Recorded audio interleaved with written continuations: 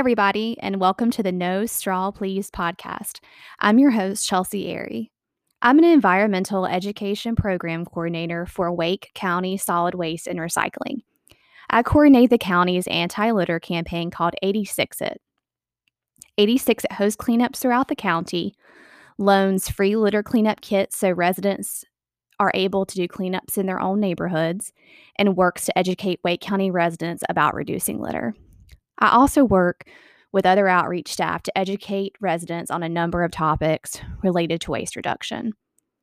Due to the pandemic, myself and the awesome team that I work with have had the opportunity to change our perspective on the way we talk to residents about waste reduction, littering, recycling, and so much more. I thought that a podcast would be a great way to do just that. I thought that the No Straw Please title would be fitting because straws are a concern for so many different reasons. They're heavily littered, not recyclable, and well known as being single use. Myself and guests who are the experts in their field will be sharing stories, information, and tips with you. Have you ever thought about composting in your backyard but weren't sure how to get started? Are you interested in how to generally reduce single-use plastic usage in your daily life? What about recycling? Where does it actually go once it leaves your home?